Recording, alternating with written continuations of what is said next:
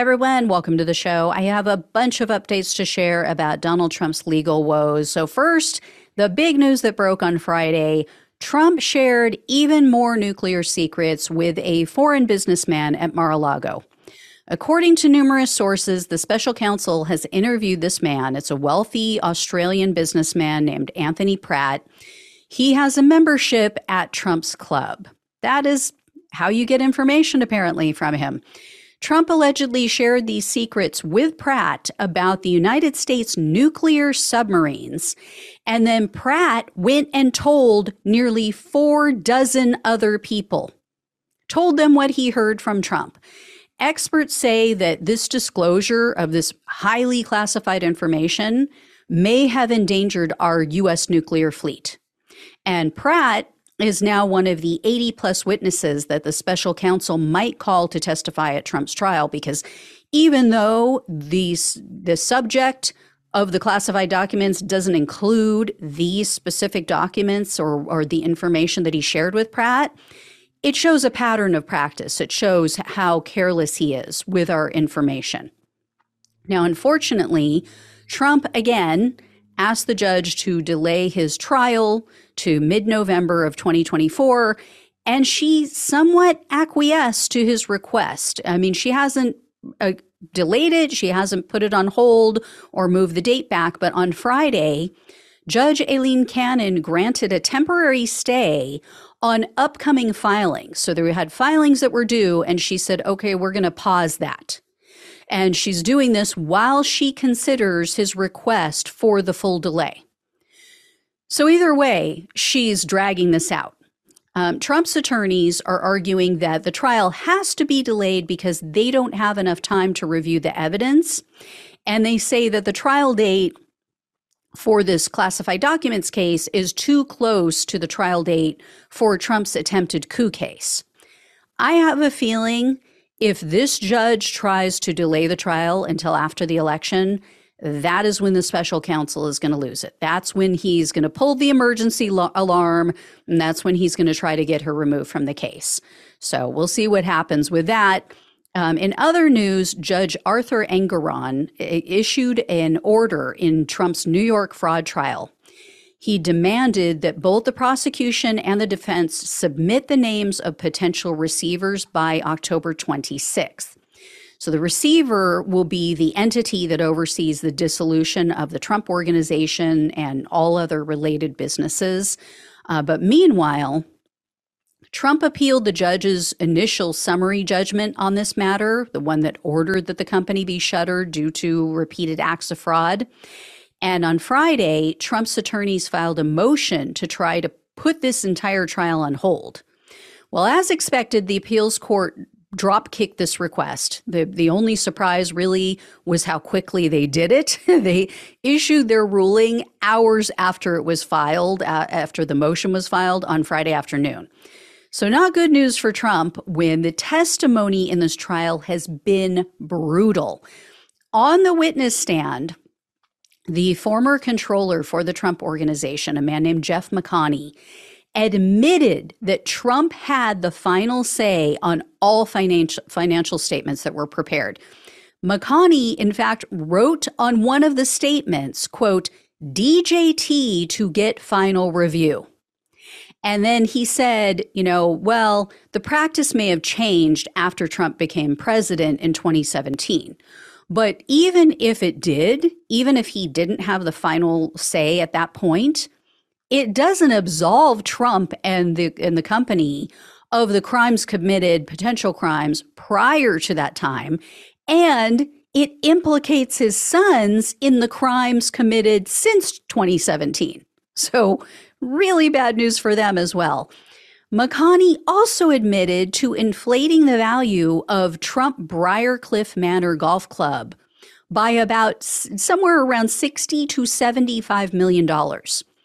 In his testimony on Friday, McConney said that the property was valued at $25.1 million in 2013. Well, Eric Trump told him to list the value as $101 million the following year. So quadruple the price, basically. McConney said that Eric called him and Eric told him that, well, this property is worth much more because we're planning to develop 71 new housing units on that property. Well, even with those newly developed units, a real estate broker had valued the property at $43.3 million, not 101, but Eric told him, put it at 101, period. Then McConney also admitted that Mar-a-Lago's value was based on the property being marketed and sold as a private residence. But Trump knew that he couldn't market and sell that property as a private residence because he made an agreement with the National Trust for Historic Preservation that property, that Mar-a-Lago, cannot be developed as anything other than what it is, meaning a club. So the value is completely different based on whether it's a residence or whether it's a golf club. And then McConney's most damning testimony came at the end of the day on Friday. McConney admitted that former Trump Organization CFO Alan Weisselberg asked him to commit acts of tax fraud for the company. And McConney said, I felt pressured. I felt that I had to oblige his request because Weisselberg was his direct boss. So he said, if I didn't, I feared losing my job. So methinks McConney doesn't want to end up in Rikers Island like Weisselberg.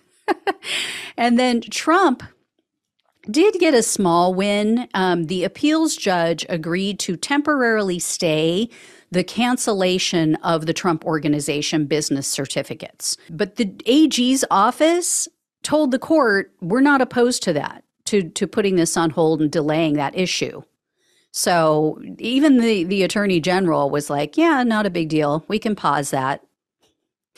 In related news, and oddly, Trump dropped a lawsuit that he had just recently filed against Judge Engoron. So that was weird. And there's some interesting news regarding Trump's attempted coup. Rolling Stone is reporting that Arizona prosecutors are investigating efforts to overturn Trump's election loss in that state as recently as last year, 2022.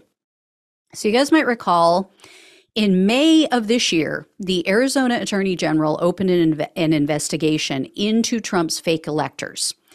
And two sources told Rolling Stone that the investigators are asking witnesses about Trump allies pressuring state officials to decertify the election results in 2021 and 2022. So 2 years after Joe Biden became the president. The AG's office is also asking about the level of involvement on Trump's behalf as well as his advisors. And they're looking into the fraud that was conducted by the cyber ninjas.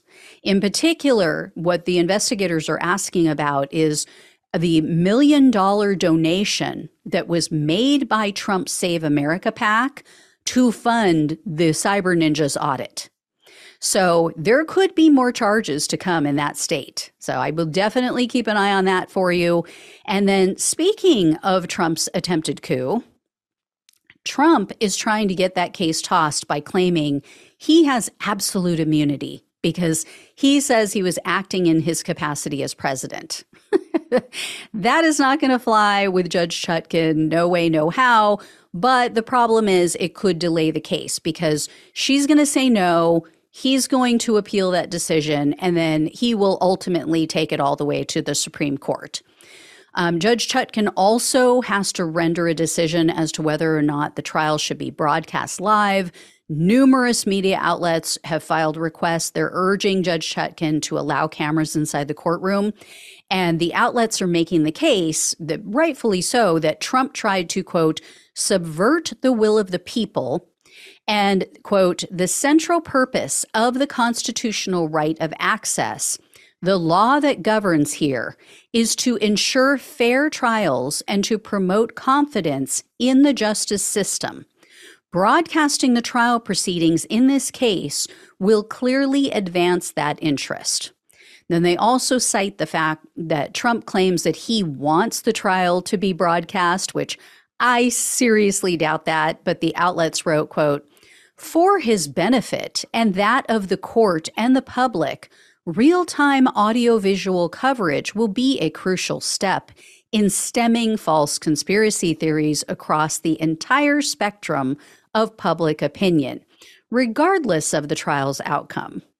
So they're basically using this against him, saying, yeah, I mean, Trump wants this broadcast.